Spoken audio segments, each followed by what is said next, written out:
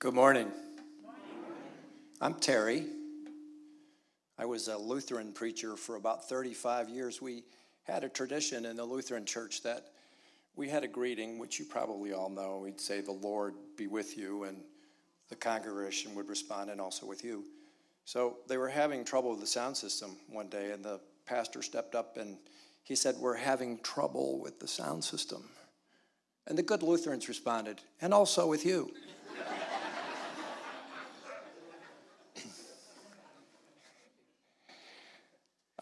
Pastors asked if I would preach this morning because we all know that Jaime and Hannah were married yesterday, and I take it was a joyous celebration. I didn't hear on the news any events, no police were called, that kind of thing. We had lunch with Alex the other day, who I dearly love. I'm president of the Alex fan club, as many of you are. He said that he was the DJ. So there's so many layers to Chatham Community Church and its pastors. And my wife, Nicole, and I are so glad to be a part of it. We started worshiping on Alex's invitation around first of the year, and we really have not looked back. So it's great to be with you, and it's an honor to be asked to come off the bench this morning. I made the mistake the other day of getting up on the roof to try to clean the solar panels.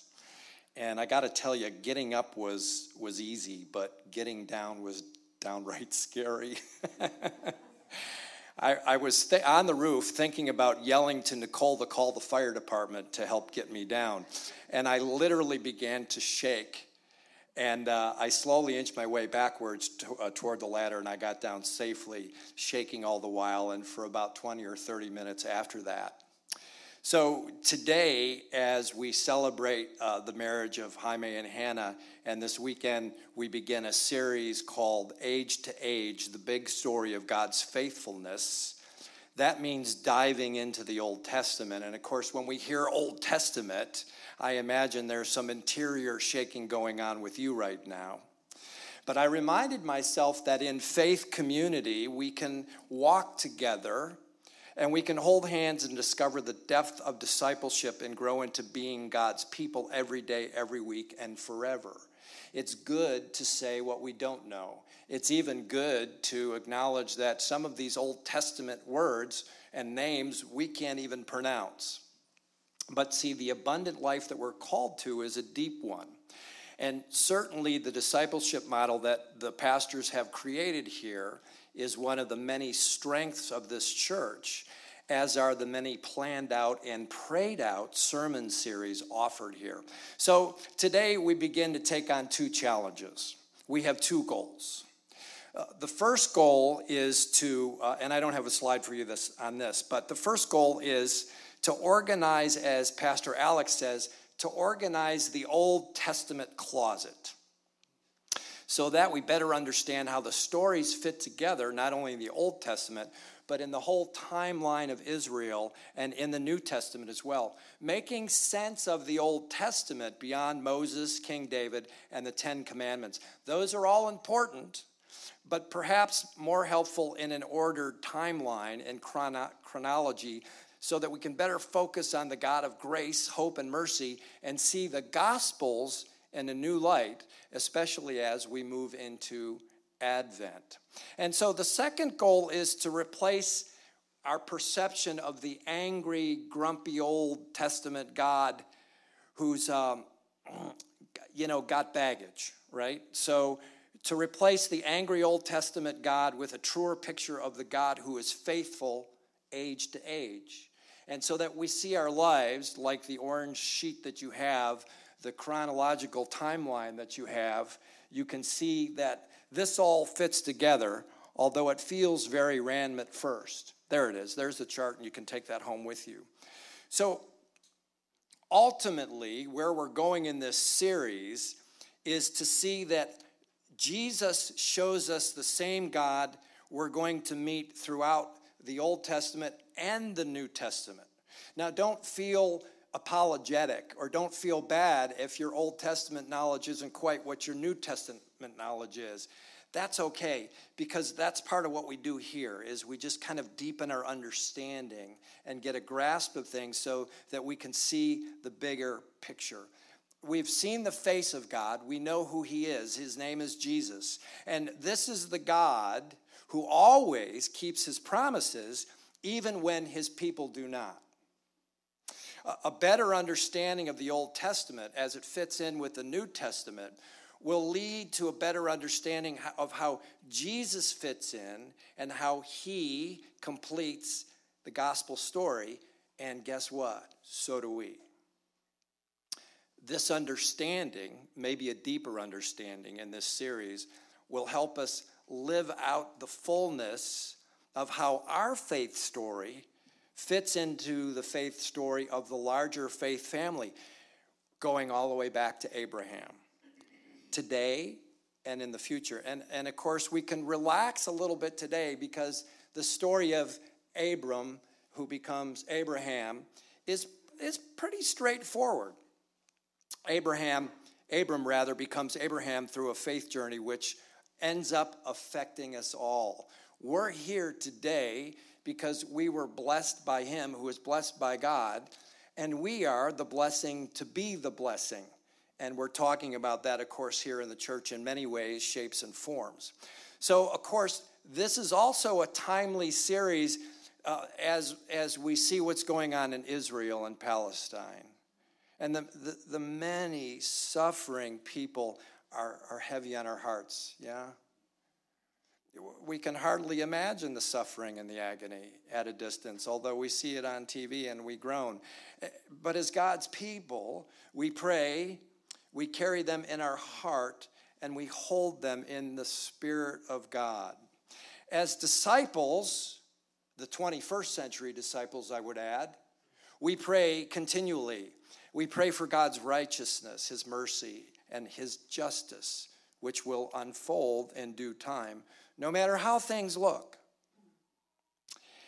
And just as hard as it was for me to imagine getting off that roof safely the other day, it's hard to imagine that we ourselves just might be the fulfillment of the promises that God made to Abraham 4,000 years ago. Wow. But here we are, the 21st century disciples, wading into territories unknown and perhaps with a bit of trepidation, and that's okay.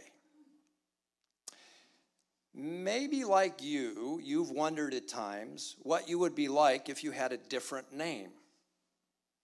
What if my parents had named me Terrence instead of Terry? I might have had a different perception of the world. The world might have had a different perception of me. But what if you had a different name? What if, say, sometime in your 30s? Of course, it happened to Abraham in his 70s, and somebody lived 205 years. I want their vitamins. But what if God gave you a different name? Or what if, say, in your 30s, God said, I'm giving you a new name? That happens about 16 times in the Bible. And what a name change represents is a completely altered life from the one that the person had lived before. And that may take a while. Abraham was 75. And that most often, that name change, and you know some others, Saul to Paul, and Peter had a name change. Those are for God to establish a new identity and purpose. The purpose that God wants the person to embody. Remember the book by Rick Warren years ago, The Purpose-Driven Life? That was a big seller. And it was Thoreau that wrote that most men lead lives of quiet desperation and go to the grave with the song still in them. As Abram becomes Abraham, it also marks, and this is important, it marks a transition for the Jews becoming a people of God and beginning their divine charter into the land of Israel. Perhaps more importantly, and don't miss this, his journey symbolizes, Abraham's journey symbolizes the break with pagan idolatry to the commitment of monotheism. What's monotheism? One God. And not only for us as Christians and Jews is it monotheism, it's what we call ethical monotheism, moral monotheism, which should gauge everything we do, not only as Christians, but also in our culture. And we know the culture struggles with that. Deuteronomy is the 5th book of the Torah, the law, the words of Moses, in the same way that we have a lot of the preaching of Jesus and the preaching of Peter in the Gospels and the epistles. Deuteronomy is the words of Moses. And in 6:4, we find the most significant statement of the Jewish identity. This is key. Hear, O Israel, the Lord our God, the Lord is one. What is that? That's an expression of one God, the expression of monotheism. That we, just like the Jews, and beginning with Abraham, who's kind of wandering in life, that we worship one God, the God, or C.S. Lewis says, not a God, but this God. See, this is the overriding expression of monotheism. And Jesus, well versed in the scriptures, grew up in them, a good Jewish kid who was called at times rabbi, he says in Matthew 12:28, this is the greatest command. Well, what's the first commandment? I am the Lord your God, and you shall have what? No other gods. No idols, people. Nothing else. So, not only should we be grateful to the Jewish people for bringing monotheism to the world, we're wise to pause and do an idol check ourselves. That's a lot of what we do in Advent, right? We kind of prep our hearts. We make room in our hearts. We look in and we look up and we kind of check where we're at.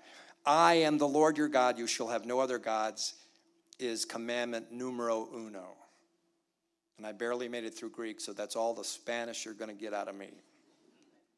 So Paul, when he speaks of Abraham, Paul, who had the name change from Saul, who was a pretty good Pharisee, we might add, in Romans 4:3, he teaches that Abram was renamed when he believed God and it was counted to him as righteousness. Well, that's a whole nother sermon for another day. But note this, you got to hear the nuances sometimes in Scripture to really understand what's going on. And here's one of them. It wasn't Abraham's righteousness. Whose was it? God's. It wasn't Abraham's righteousness. It was his belief in God's righteousness. Give me an amen, Valinda. You know, in something like 35 years of preaching, that only happened to me twice. But Lutherans don't sit in the front row either, so. And if this is National Nut Day, I'm right at home. So often we confuse our own righteousness with God's. That's the sin of pride. Again, another sermon. But I love what Aunt Lamont, my mother was a recovering alcoholic. God bless AA that saved her life, but so is Aunt Lamont. And she's a real, bless you, a real insightful preacher and teacher and author. She's basically known for the books that she's written, but I love this quote. And I probably should have captured that for you, but listen, the difference between you and God is that God doesn't think he's you. Right? So many folks make the mistake of trying to ride on their own morality, their own perceived righteousness, but that only makes them a prig or a Pharisee. Hey, and please read Tim Keller's book, The Prodigal God, and it is back there along with some other Tim Keller stuff. It will certainly explain such things to you through the lens of the prodigal son. And so we see, I'm going to make sure that, I'm ahead on the slides, but we'll catch up there. We see in the beginning of Abram's life of faith, that he was considered the first Jew and one of the first to argue with God. My kind of guy. wow, I got to thinking about that. And maybe that's part of our faith development. You know how you have that, sometimes prayer just rolls into a kind of an ongoing conversation with God? And then before long, you start questioning God. And before you know it, you're arguing with God, thinking that you can, which is kind of funny. But I wonder if arguing with God is just not a part of our faith development. I just spoke of my mom. She would have been 95 just about a week ago. But she died in a car accident when she was just 56. And in an Irish Catholic family, emotions were expressed in basically three ways: sarcasm, humor, or anger. So the only place I could cry the day of her funeral was in the shower, and I raged at God. I remember it distinctly. I was saying to God that be still and know I am God is just not good enough. Ironically, it was her death that bolstered my decision to go into ministry just a few years later. Talk about change. Often what's not good enough now becomes more than enough later. And it all depends on our perception. So faith without doubt is really no faith at all. Belief is tested faith. And it doesn't come easy. Abraham believed God's word, followed God's call, and exalted God's name. In Genesis, we don't, if you think about it and you look back, you don't really find a faith-centered family. You don't find a God-fearing family. They're not thriving. They're just another pagan family, and they're barely making it. The fact is, Abram's family was at a dead end. Do you know any dead-end people? I do. And they seem so hopeless. On the other hand, do any of you have any grandkids? Yay, grandkids. Yay, grandkids, they rock. Are any of you crazy about them? Oh, come on. Yes, you are. You don't love them. You adore them, right? Well, that's partly because they're cute, yeah, but they're so full of joy.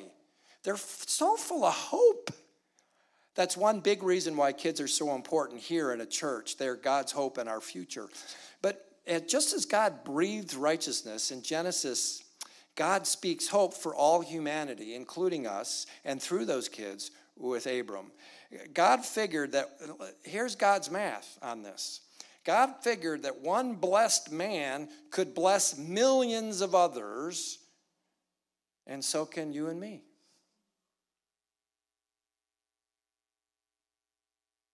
Blessed to be a blessing. See, if you pull anything out of that passage with all of those names and places, pull that out. God's call is an invitation, but it's always followed by a challenge. For Abram, the challenge was to go from your country. I don't have any plans of moving to Ireland. I would love to move to Australia, but I got too many cats. I mean, they quarantine them for 6 months, and you can only bring so many. Can you imagine? I mean, look, go from your country. That's not like going to the fair, as risky as that may be, parking in crowds. But, I mean, my gosh, go from your country. And here's Abram just trying to figure it out. I mean, he's really not that deep in his faith at the time. So, yeah, here's the slide, right? Now I've caught up to it. Doing two things at once is not as easy as it used to be.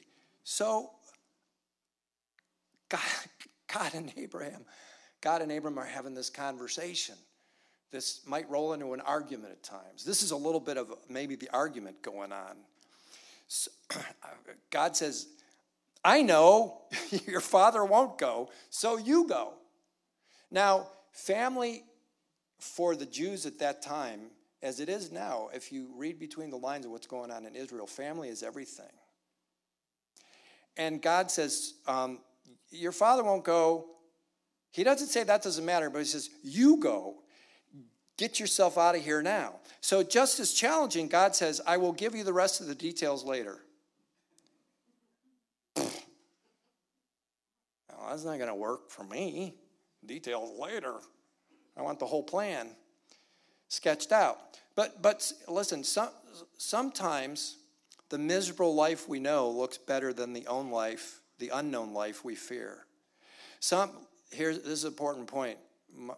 I got to credit Jim Abrahamson as my coach and friend of many years. Some people would rather be certain than wrong. Right? And it's killing them.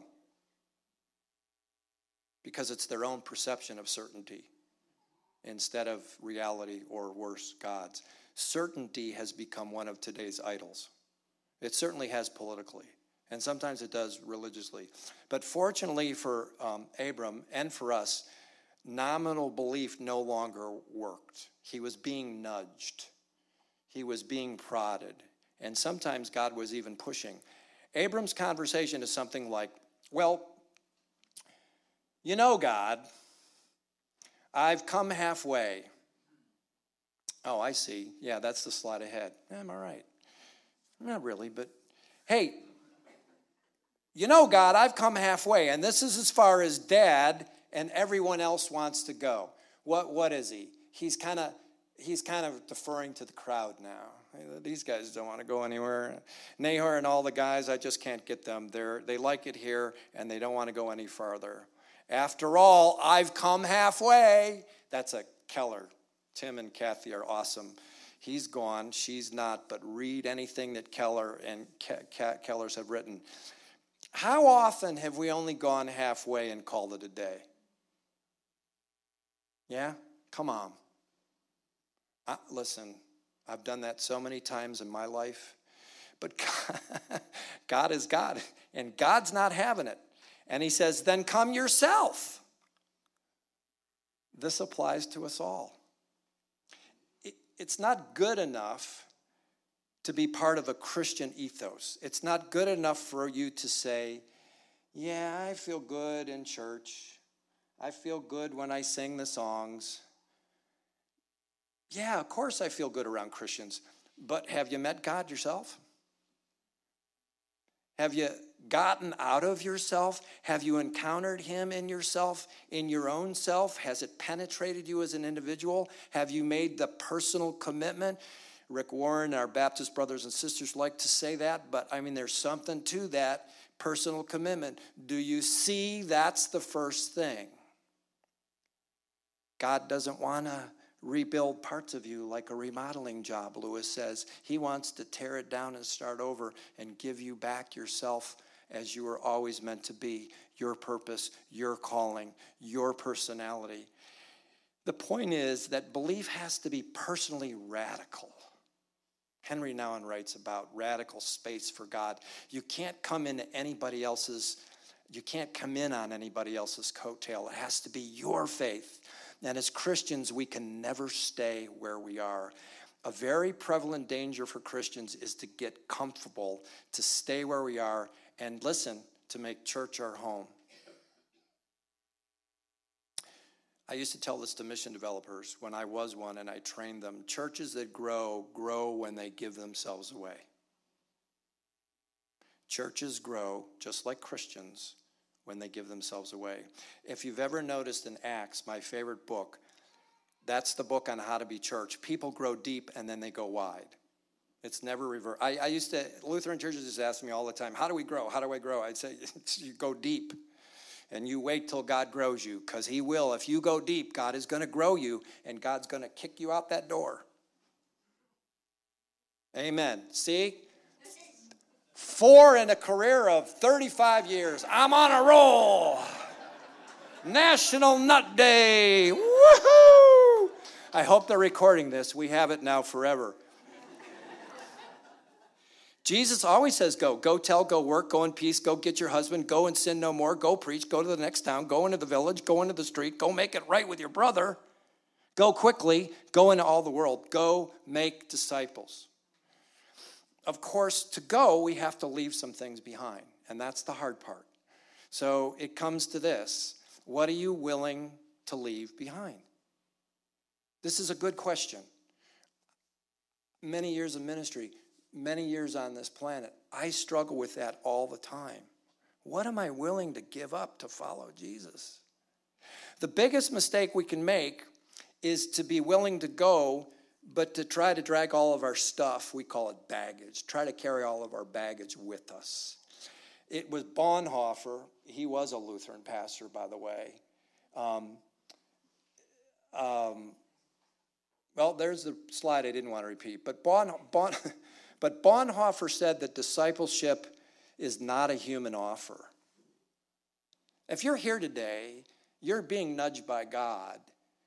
That wasn't necessarily your wife, although it could have been, or your husband, it could have been. You're being nudged by God because he's offering you something much bigger and wider than you'll probably ever comprehend in your life. Paul preached in Philippians, I love this passage. Continue, no matter where you're at. And whether you took a spiritual break for 6 months, okay, everybody needs a break. I had to get off some of my daily devotionals. I couldn't handle them all. I needed a break. The biggest mistake we make sometimes is to say that, since we stopped, we got to keep stopping. No, continue to work out your salvation with fear and trembling. Let me tell you, that adrenaline was pumping when I was on that roof. I was trembling, literally. I got down and I was shaking.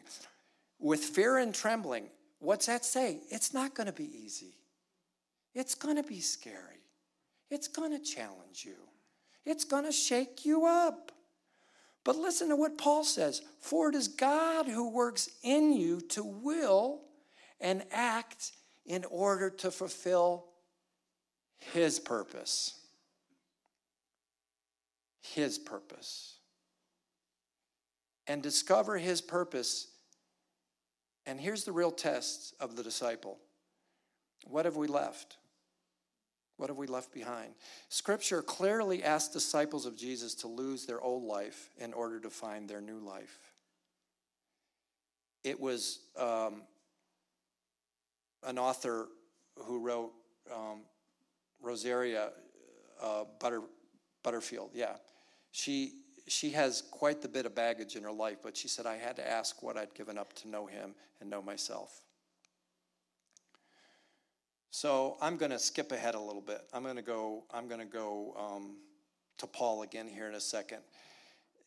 You see, the change happens. Clearly happens, more clearly than maybe it is now. The change happens when we stop thinking about obeying and begin to obey, right? There's a difference.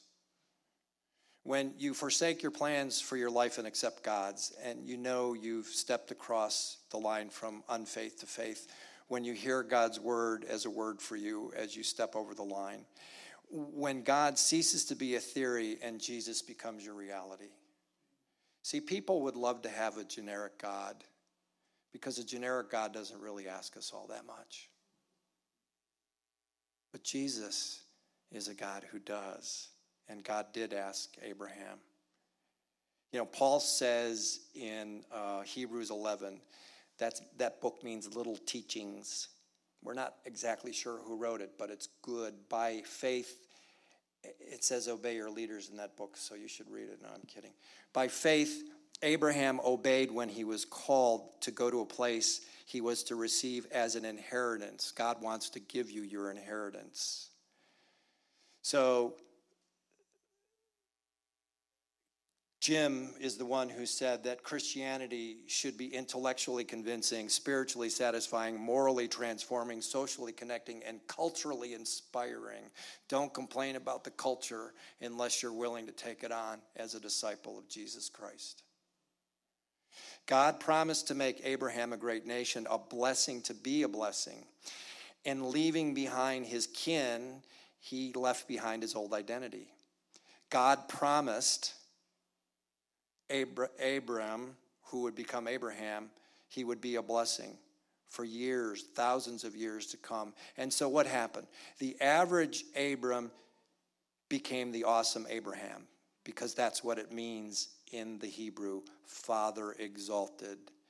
It was God's awesomeness. It was God's righteousness. It was God's purpose. Believing God's word led Abram to follow God's call. He gave no details. He rarely does, but the call was to follow and obey as he never had before. You see, for Abraham, everything was by faith. He believed God's word. He followed God's call. He built altars in pagan lands. He exalted God's name. By faith, he lived his life. Life didn't just happen to him. He happened to life. In you shall all the nations be blessed.